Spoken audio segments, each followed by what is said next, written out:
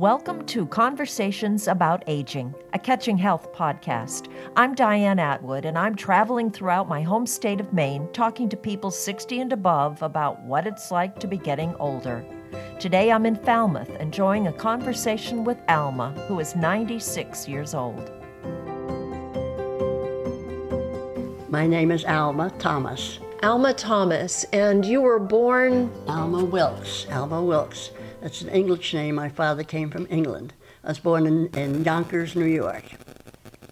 You know, I saw those pictures, and I hope you'll let me take pictures of the pictures. Oh, okay. But your father's family looks very British, and your mother's family looks like they knew how to have a good time, and they looked very elegant.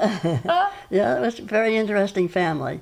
I was one of the youngest children of 10, so that most of my elder ancestors had passed away by the time I came along. I only knew one grandmother and no grandfathers.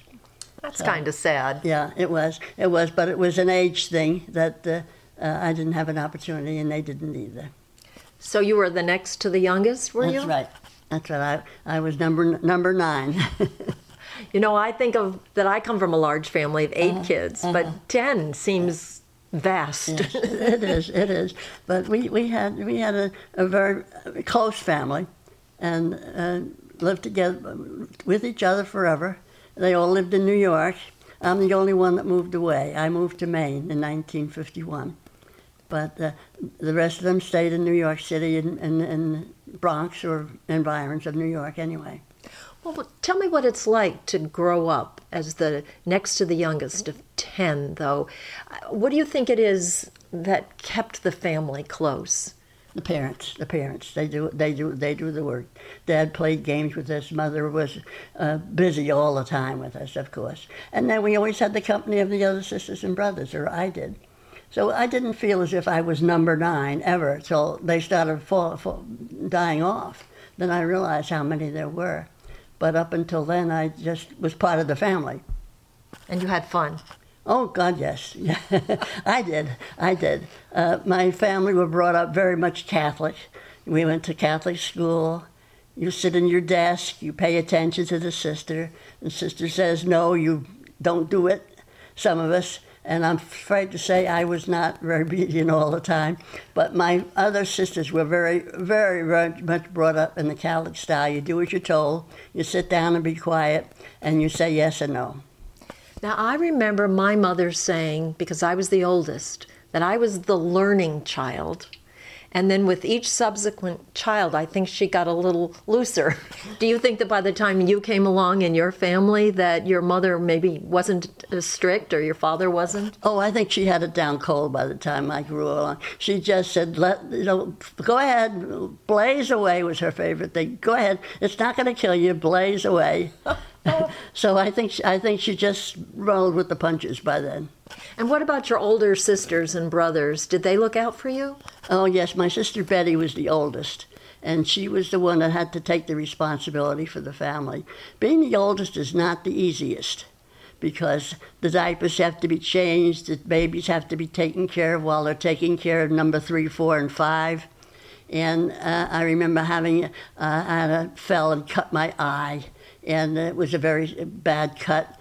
And the only person to take her to the hospital was my older sister Betty because she had a car and she was the only one. So the older sister is kind of like the second mom. I can attest to that. You never feel like you're quite one of the gang. Yeah. Oh, she felt as if she was one of the gang, but she was in charge of the gang. And you just went around and played. Yeah. So you were a bit of a hellraiser? A little bit, yeah. And I haven't changed a lot. Well, that's good to hear. I could tell, and when we were having lunch together, there's quite a few sparks that were... They're still there, yeah. When were you born? March 15th, 1923. And, of course, you don't remember on the day you were born, but as you were growing up, what was the world like? The world was just a ball of fun. I had a little friend next door, John. John and I played together. We used to make cars out of old car seats or a peach basket, and we'd take trips. He would stay in the driver's seat, and I would sit in the back seat, and we would travel to Syracuse or someplace like that, New York, and we made our own fun. So there was a lot of imagination involved. Yeah, complete. And then there were parks. We used to go to the parks, and they had special games for us, and the old tag and all those games that were always fun. But growing up, we always had companionship. And as you got into high school, what was it like for you at that age? Well, we left Yonkers when I was in second year high school, and my parents lost their house in the Depression. They went bankrupt, so we had a beautiful house, a 14-room house there with a lovely setting and everything, and we moved to the Bronx to a walk-up apartment. Okay, so by then, most of your brothers and sisters have left home? They were still there. 6 or 7 were still home, and 1 or 2 had moved on. But I think there were 5 or 6 bedrooms in that apartment, and some of my sisters got married off one at a time. I'm talking about the 1940s during the war, after the war, and married one at a time. I was the last one to get married. Okay. Tell me about your parents going bankrupt. How did that happen? Well, it was the Depression. They had the banks closed, and they had their money in the bank, and they couldn't get it out. That was it. Do you remember? So they couldn't keep up the payments on their house. And it was just, they were evicted. Were you old enough to realize anything about what was going on? Not really. I didn't realize it. But, of course, when you're 13, 14, 15 years old, it's all about me. And I was going to a school that I liked. It was away from Yonkers, but it was a bus trip. And I'm going to lose all my friends, and I don't want to move there. I can't be, nobody will love me there, and all this kind of stuff, which a teenager would do. So I was not really resentful, but certainly not happy to be having to move away from everything that was familiar to me. Do you remember how they tried to explain it to you? No, they just said we have to do it. So they didn't go into any of the details? They didn't tell me anything about the mortgage or that. I learned that 20 years later. Really? Yeah. So tell me about the new neighborhood you moved into. It was mostly Catholic people that lived in the area, and it was entirely different from where we were out in the country before. And I had 2 years of high school, and then after high school, I got a job in working as a typist and a stenographer in New York.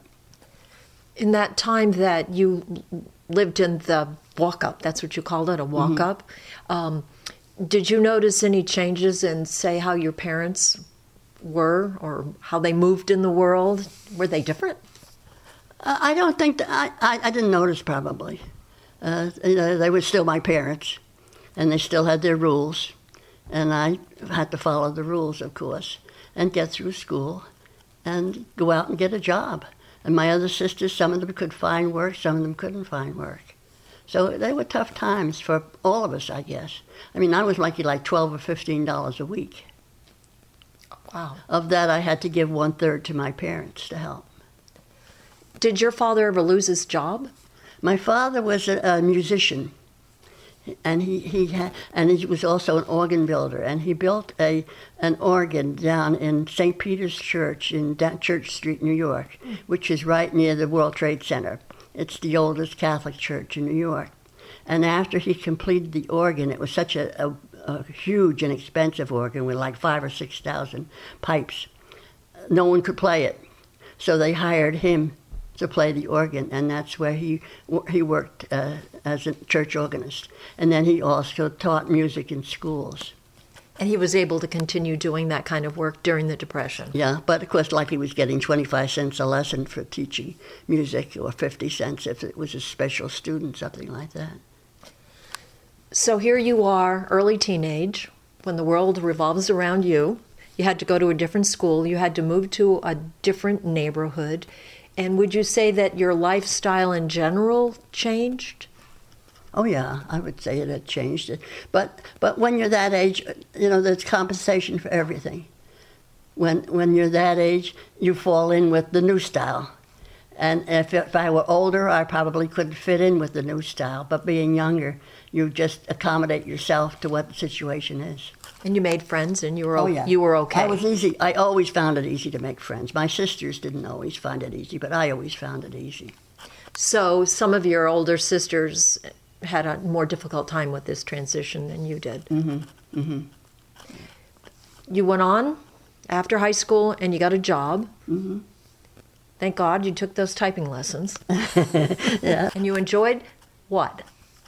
About doing the typing or working in that kind of a job. What did you like about it? Oh, I liked working in New York. I liked working down around Rockefeller Center. Because this was this was the head of the universe during the war, and all the sailors and soldiers were there, and that was where everything. That's where the action was in the 40s and 50s, or in the late 30s and 40s, anyway. So what kind of action did you like? Oh, we used to go to all the movies were the big thing. You go to all the Radio City Music Hall and all those. You went down, took the subway, went down for the day, and spent it at Radio City Music Hall. And the crowds, I loved the crowds. I liked being part of the crowds, and that was exciting, I thought. Now, of course, the United States was at war then, Yes. correct? And what was that? Were you even aware, at that age, about what was happening with the war? Oh, yeah, my classmates were going to, because they were 17, 18, 19 years old. They were going to war. My brother-in-laws, and my sisters were married. They were all going to war. Did you worry about that? Your Yeah. parents must have been worried sick about it. Oh yeah, that was. But it was what happened. So it was as if you didn't really have a choice in the matter. You had to go and you had to serve your country, and that was that. That's right. But everybody came home safe in your family? In my family, yes, they did, fortunately. But all my classmates did not. Several of them were passed away. Some of them were maimed. But it was. See, I got out of high school in 1940, so there was still another 5 years of war. What are some of the ways that your family was affected other than your siblings having to go off and fight in the war? Were there rations and of gas? Yeah. And what was that all like? Oh yeah, it was. You forget about that because you were kind of erase all the. We used to save foil, the cigarette wrappers, to save the foil for the war efforts. You got one pair of shoes a year. And of course, there were 8 girls in my family, and somebody always wanted another pair of shoes. So poor Dad got blistered for his coupon for shoes. And then you had coupons that you could buy meat like 3 times a week. You could buy only a certain amount of butter, eggs, things like that. They were really scarce. They just were not there. And if there were eggs available in the supermarket down the street, everybody got in line. Even if you knew what was on sale or what they were selling, you knew it was important if they were lined up getting whatever it was at the end of the line. So you'd get in the line. Yeah, of course, yeah. What about when the war ended? Were you in New York City? Oh, yeah. I was there for all the victory parades, VE2 and Japanese victory, yeah. Describe them for me. What was it like for you to be there? Oh, well, we were on the 5th floor in this apartment house. We were throwing things out the window, all papers and toilet paper and streamers or anything we could find, and banging pots and pans. It was very, and I went down to Times Square, of course. I didn't happen to see the sailor kissing the girl in Times Square, but I had been there many times and when we went down to Times Square, I guess it was the day after VJ Day, and everybody was kissing the servicemen, and they were just hugging each other. It was just exciting. Did you ever think of enlisting? I thought about it, but I had a boyfriend, so that changes a lot of things. It does. And why wasn't your boyfriend overseas? He was a medical student, and he was deferred because of his going to medical school, because they figured they needed the doctors more than they needed some boots on the ground. Got it. What kind of work did you do? I was a secretary. I was a secretary for one private secretary in a small office. And they were made canteen vending machines with 5 cents for a Hershey bar. Put your nickel in and get a Hershey bar. And that's still prevalent today. I worked there for all through the war. Yeah. And I loved it. I had a wonderful boss. He was very nice to me. And I stayed there till I got married. How much did you make? I made $75 a week, more than any of my friends. Wow. Well, candy's not 5 cents anymore, is it? Hardly. The war is over. You stayed working in the canteen factory as the secretary. At what point did you meet your husband? Well, my brother lived across the street from him in Maine. In Maine? In Maine. What was your brother doing up in Maine? He was an insurance salesman. And he lived across the street from my husband. And his wife was still living, and his family, and her family, their family. And he used to come to New York for the conventions. And the convention center was at the Commodore Hotel, which was right across the street from the Chrysler Building. And they used to entertain these salesmen from out of town, and they would give them free dinners and free shows, and they could bring whoever they wanted. So Joe used to take me to a lot of the parties so I could meet some young fellows and get to know somebody. By now, has the medical student moved on, or have you moved on from... He dumped me. Oh. But... So I saw Joe maybe 2 or 3 times a year, and his wife was still living and encouraged it. And what do you mean encouraged it? Well, she felt sorry because I got dumped, and then she said, "You're going to all these parties. Why don't you bring her and introduce her to some of the young men that you meet on the conventions?" So you got to know Joe, but then his wife passed away. Yes, she had heart condition, rheumatic heart fever, and by then you knew Joe, and you knew he had 5 kids. Yeah. At what point did you fall in love and decide, okay, I can raise these 5 kids? Well, it was a big surprise. He just said, "You want to get married?" And I said, "Yeah, okay." Well, it sounds romantic, but was it? I mean, were you in love with him? It was pretty well, I knew him well. I'd been seeing him for 3 or 4 years. I knew his style of living, his way of living. It was better than what I had. And he was a very, very charming guy, very, very sociable and charming. And we got along well together. We married for 67 years. So you had known Joe through your brother for several years, gotten to know him as just a fellow human being. And then his wife passed away. And one day he says, "Hey, you want to get married?" And you said, "Yeah, sure." Yeah. Pretty much what it was like. That's right. And it was a good decision. Yes, it was. And we got married very short, in 2 or 3 months. He asked me in January. We were married in March. And you moved from New York, which is a place you loved, to Maine, where there aren't nearly the crowds you like to get into when you're in New York City. Yeah, but there was plenty of action. Oh, yeah, 5 kids? Different action. And you lived in Westbrook, Maine? Yes. Okay. So tell me what it was like for you. How old are you by this time? 27, 28. Okay. What was it like for you to give up that life that you loved so much and a job that you loved to move to Maine and to suddenly be the stepmother of 5 kids? Well, this was about 1950, 1951. And New York was not the fun place it used to be. It was getting to be dangerous to go out at night, and it was not perfect. And it was a bad time for New York, and it was a good time for me to get out of New York.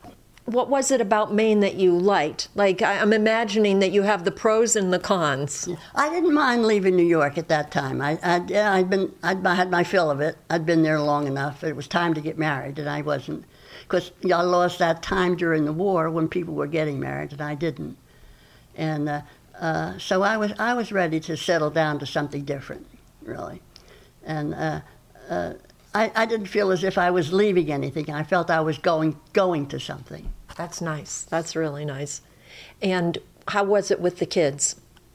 Did they accept you? Yes, they did. They did. Their mother did a very good job. She knew she was going to pass away. And she was very careful. And she told me at one time, she's going to have somebody else to take care of those 5 children. And she didn't want 5 misbehaved children.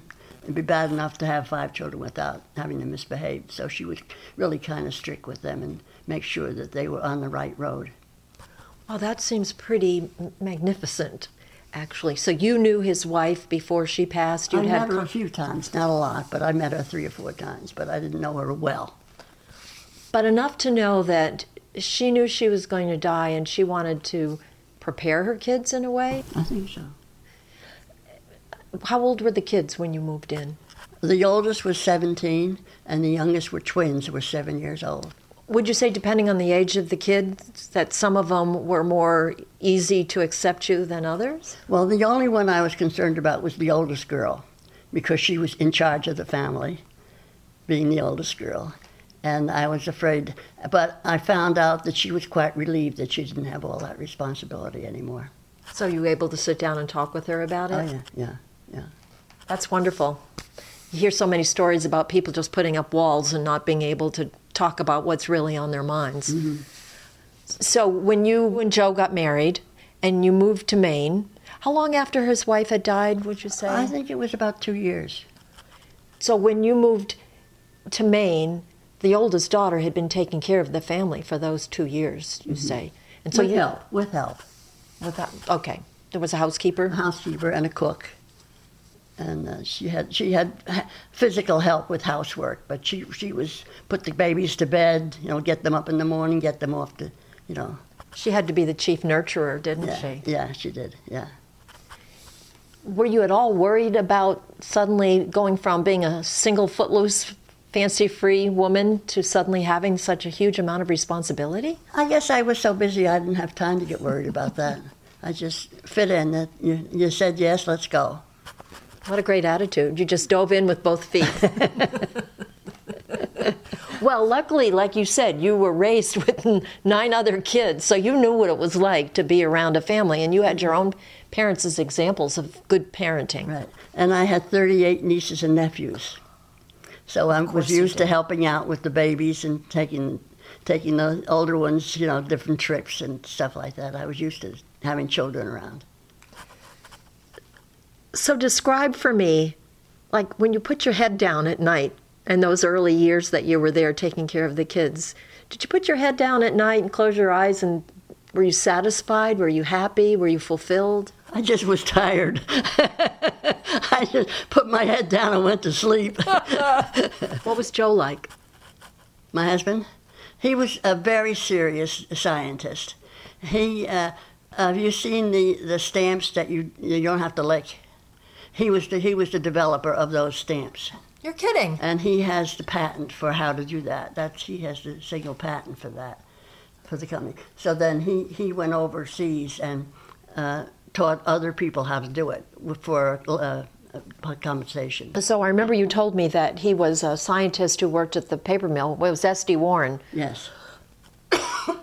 And then it became Sappi. Was he there when it was Sappi, or? We left just about the time Sappi took over. From now on, anytime I use a stamp, I'm going to think of Joe. Good. So do I. You said that, I don't want to forget this. He had his 5 children, but then you had 2 children together. Right. At what point did those kids come along? Louise was 9 months and 9 days after we got married. And Jim came 3 years later. And how did that work out, to have these 2 new siblings introduced to the family? Oh, the kids were excited. They were delighted with the new baby. Yeah, they just was beside themselves with it. And she loved it because she had somebody to do things for her and play for her and take care of her. They both loved it. It worked out very well. That's wonderful. It sounds like you had a really good family, marriage, family life. Mm-hmm. Yeah, I did. I did. And then at what point did you leave Westbrook? Well, then we went. Joe worked when he left. He did a little bit consulting after he retired. Yeah, I think he had about 2 years that he consulted, and then we went on an IESC trip, International Executive Service Corps. It's like a do-good organization that helps developing countries. Mm-hmm. So we went to Brazil and lived in Rio de Janeiro for 3 months while he worked for a chemical company there, changing over from a textile company to a paper mill. And what did you do when he was doing that work? Well, I learned Portuguese, And I learned all about Rio de Janeiro. So can you still speak a little Portuguese? I've lost it all. Yeah, I've lost it all. So you were there for 3 months, and then what did you do? Well, then we came back, and then we decided the next year. He said, we went from January till March, so we're there for Mardi Gras. And then the next year we decided, we ought to do something for winter, so we took a trip around the world. Wow. And we went with an outfit called Semester at Sea. Mm-hmm. And it's about 350 college students that take their last semester at college. And they take about 50 adult passengers. So we went on that tour around the world. I've never heard of that. I'm intrigued. It was very interesting.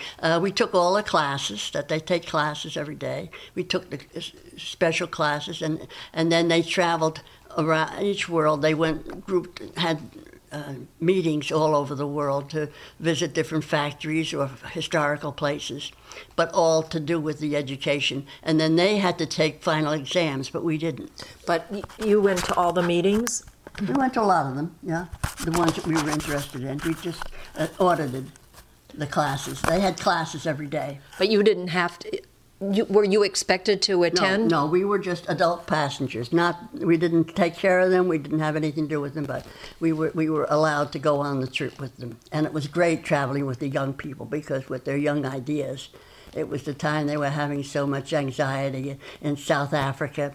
Apartheid was in full swing, and that was a very interesting place to be there in 1984. What did you learn on that trip? We learned how the rest of the people live in the world and how the education system is so important to some of these countries that have nothing, and how do they rise above it, and how do they survive? Do you know if it's still going on, this program? Oh yeah, I got a notice last week. They're taking a program. They go twice a year. Uh-huh. And we went from Fort Lauderdale to Brazil, and then around South Africa, and then through India, Sri Lanka, China, Japan, and across the Pacific. That was a long trip. I can imagine. Back. But that was 90 days. Wow. That's a big commitment. Yeah. What they do is when we left Fort Lauderdale, there was an expert on Brazil boarded, and an expert on anthropology of Brazil and the language. So we studied the 3 or 5 days to get to Brazil, studied Brazilian, and learned something when you got there. And then when we left Brazil, those people flew back to New York, and we took on people who were experts of South Africa, which was our next stop. And then all the way around the world, you would put on the experts and drop them off, so that you always had the expert advice all along the way. And they fed you on the ship, but you got to go off. And were they guided tours everywhere you went? Oh, like for instance, in Madras, we went to a Lever Brothers factory, and they showed us how they developed the soaps and things, and just for the businessmen, just taking a tour of it. And then we went to a salt mine that was, just different things that were. Some of them were. Oftentimes we went to a university so that the students could interact with the students of different universities, things like that. And did you also interact with the students? Oh yeah. Did you ever want to go back and visit any of the countries? We did go back. We took 3 trips around the world. What a wonderful experience, both for the young college students and for the older people who were on board. Yeah. What was the most shocking thing you learned, do you think, in any of these voyages? I think I didn't realize how poor the world is. The world is very, very poor. And, how does a girl from Westbrook, Maine find out how poor destitute people are? Did you ever have an opportunity to do any volunteer work anywhere? Oh, I always volunteered in Arizona. Mostly I volunteered volunteered in the daycare center, senior daycare center for senior a couple would lead the husband off or the wife off. Okay. And go off. But not in any other countries? Not in the other. That was the only one we did, was Brazil, because he was so finite, the particular expertise they needed. And the owner of the mill, of the company that he worked for, had a 12-year-old son who was anxious to learn English. So Eduardo and I would take a walk, and he would teach me Portuguese, and I would teach him English. How long ago did you take the last trip? 2000. And Joe was 90 years old then. So Joe was a little bit older than you? 14 years older, yeah. At what point did you move out to Arizona? After Joe retired, we just retired to Arizona. And we had an RV, so we traveled the United States. I was just going to ask you, did you go cross country in the RV? Every state. Every single state. You two loved an adventure, didn't you? And we took a group of RVers to New Zealand. Flew to New Zealand and rented RVs there. And I think there were 28 in our group, 28 rigs. Are you telling me that you two took a group, or you were part of a group? Oh, well, more or less, both. My husband happened to be president of the Travel Trailer Club that time. I had like 500 members. So we used to set up trips. So I want to make sure I get the chronology right. Joe retires from doing research. He did a consultancy for a while. But you sold the house in Westbrook, and you retired in Arizona in Sun City, Arizona, which is outside of Phoenix. And that was your home base. Yeah. Retirement didn't mean to you what it means to some people. Retirement, it seems, meant to you that you really opened up your mind to all kinds of adventures and learning new things and doing things. Why not? I think it sounds very exciting. Now that you are 96? 96, yeah. 96. You've lived here in Maine. You came back to Maine how long ago? 7 years. Okay. How long did you get to live out in Arizona? 35 years. That's a long time. And then did Joe get sick? Yeah. Well, he had a stroke, and he was in the care center for a year, and that was 2001. He died. And how old was he at that time? 91. And were you prepared for that? Can you be prepared for that, even though I was prepared for that since I was married. Why? Well, he was so much older. I figured he was going to go, and I was going to be left. Well, how do you prepare for something like that? You just expect it when it arrives. Doesn't make it hurt any less, probably. No, it's just a fact. Would you consider yourself a very practical, pragmatic kind of an individual? Very much so. So sentiment doesn't rise to the top as much as practicality does. Oh, I've got sentiment, but I use my head. How did your life change after Joe died? It stayed pretty much the same in Arizona because I had the same people. It changed when I came back to Maine because I was limited to what I could do. And now I'm limited because I can't drive. Oh, don't you hate that? And that's a killer. So you had a strong support system in Arizona, and then came the day when you just realized that you needed to move. I needed to plan ahead. I was in good shape. I was 89. I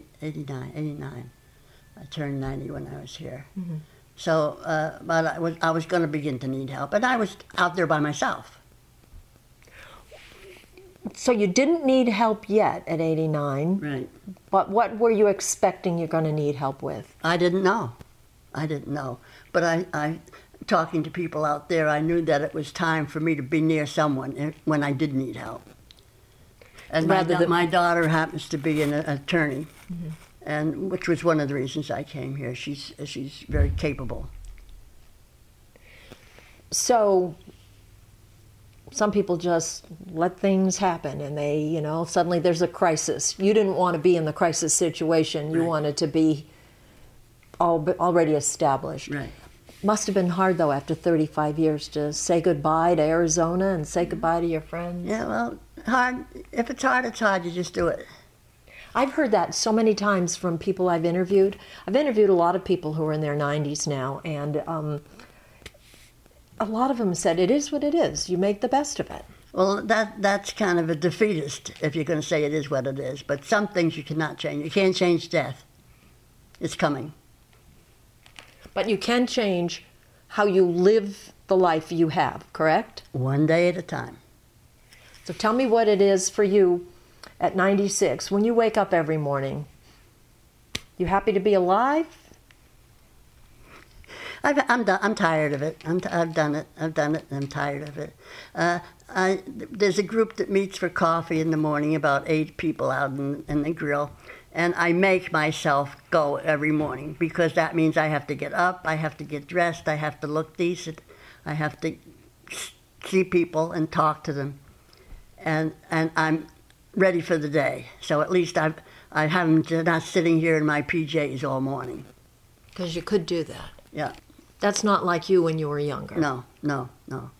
At what age do you think that started happening to you? Or did it start happening to you when you moved in When here? I moved here, yeah.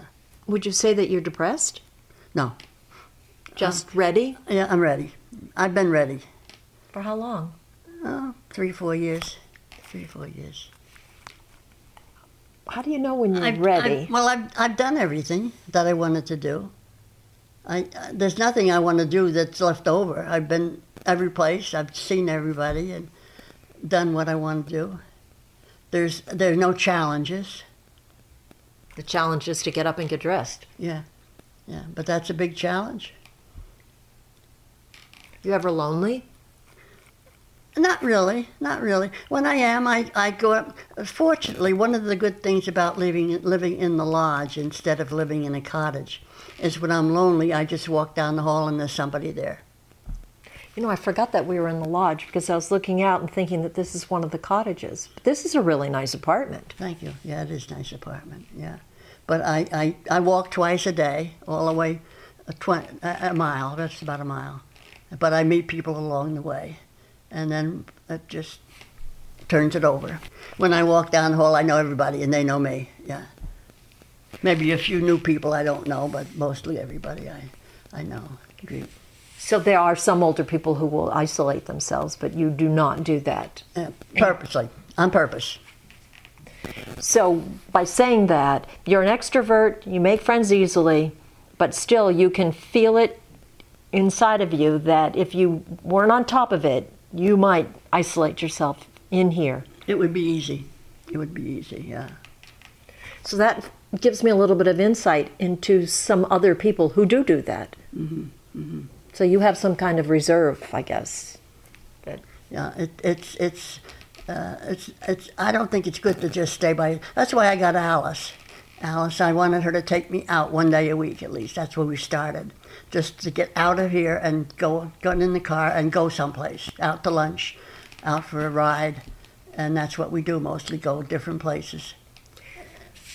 And she's very entertaining and very delightful to me, and she's very, very, very, very thoughtful and caring. And I'm just fortunate to have her. She just does so much for me. I think that how you lived your life, all your life dictates how you end your life. If you are a person who is outgoing and curious and always wanting to learn new things, that's not going to change, I don't think, when you're 90. Mm-mm. I mean, even though you say that it would be easy to isolate yourself, you're still curious. You still get out and do things. You take care of yourself. Mm-hmm. So that's maybe just what's inside of you. That's your makeup. Yeah. But there are too many people are just closing the door and staying in their own apartment. Do you think that's a push or a pull thing? You know, do you think that that's because that's just who they are, or is it because there's nobody that's reaching out to them? Well, you have to reach out yourself too. I was recently at a conference. It was an aging conference, and we were having a discussion afterwards. And one of the things I've learned is a lot of people I've interviewed who live in assisted living places, they have lots of people around them, and they have lots of activities, but they miss their kids because the general consensus was that once the kids know you're safe in a place, they feel like they don't have to, yeah. And so we were talking about, well, how can we make the kids understand? And one of the ladies said, we have to tell them, because sometimes we don't let our kids know, hey, I'm lonely, I'd like to see you, because we don't want to bother them, we don't want to be a burden. But another lady got up and she said, Well, I did tell my son recently, he took me to one of the kids' games, and when we were going home, I said, I loved that so much. I wish I could do it more often. I wish I could see you more often. And he said to her, well, I didn't realize that. Let's have a date. Once a week, we'll all get together for dinner. And she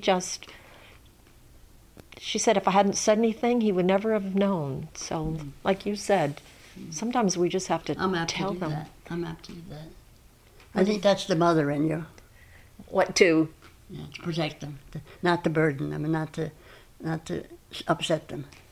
So you might keep your troubles or your anxieties or your sadness, anything to yourself? Yeah, they want to hear the good things, but they don't really want to hear the bad things. Everything's fine is what they really want to hear. So if you were telling them how you really felt, what might you say? That's a part of vanity, too. What do you mean? Well, you want to feel as if you're self-sufficient. You don't need to get help from them. My daughter says, that's the reason I'm not dying. I can't get to heaven. I have to be humble before I go, and I'm not humble enough. That's like Ben Franklin. I remember reading someplace, he said, I have only one flaw in my character. I lack humility. I read Personified. Do you think people treat you any differently now that you're 96? I don't tell them. But they know that you're not 60 anymore. I think they guess that. I don't think they'd guess that you were 96, though. You don't look, I'm stereotyping, but you do not look 96. You do not act 96. You're in good physical shape? Yeah. I have a kidney problem, and it's incipient, but it's not bothersome, it's just there. So I have to watch potassium.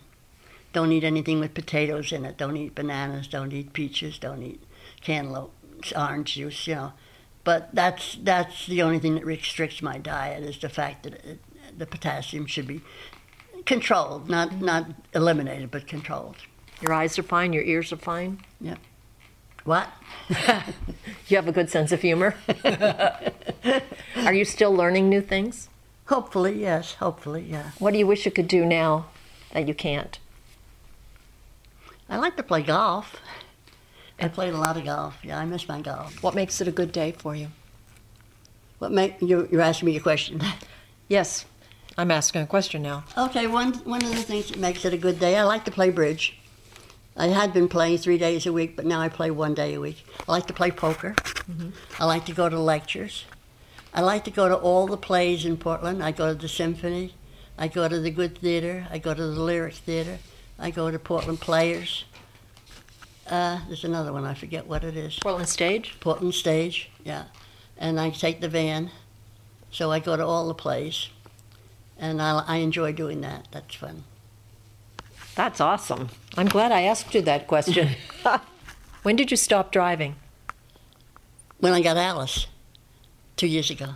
So you were driving up until that point, and what made you stop? I thought it was time. So nobody came to you and said, Mom, we're taking the keys away? No, and it wasn't that anything happened.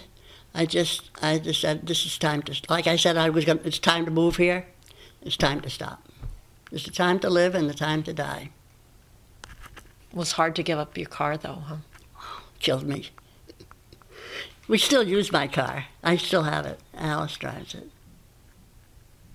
That's the part that I'm not looking forward to. It's terrible. I mean, I wanted to get a birthday card. You just can't get a birthday card. You gotta wait till Alice comes.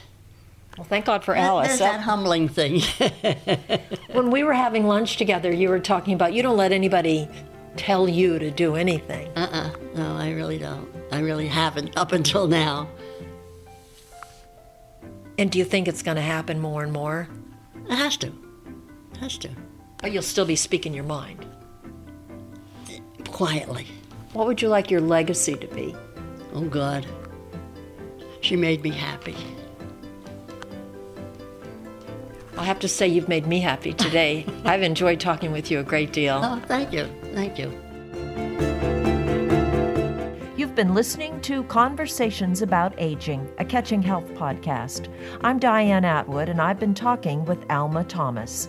If you enjoyed my conversation with Alma, please consider sharing it with a friend. You'll find more episodes on my blog, Catching Health, at catchinghealth.com. This podcast was made possible by Avita of Stroudwater, a memory care facility, and Stroudwater Lodge, an assisted living community, both in Westbrook, Maine. You'll find out more about them at northbridgecos.com. Many thanks to Smith Atwood Video Services for editing the podcast. See what else they have to offer at smithatwood.com.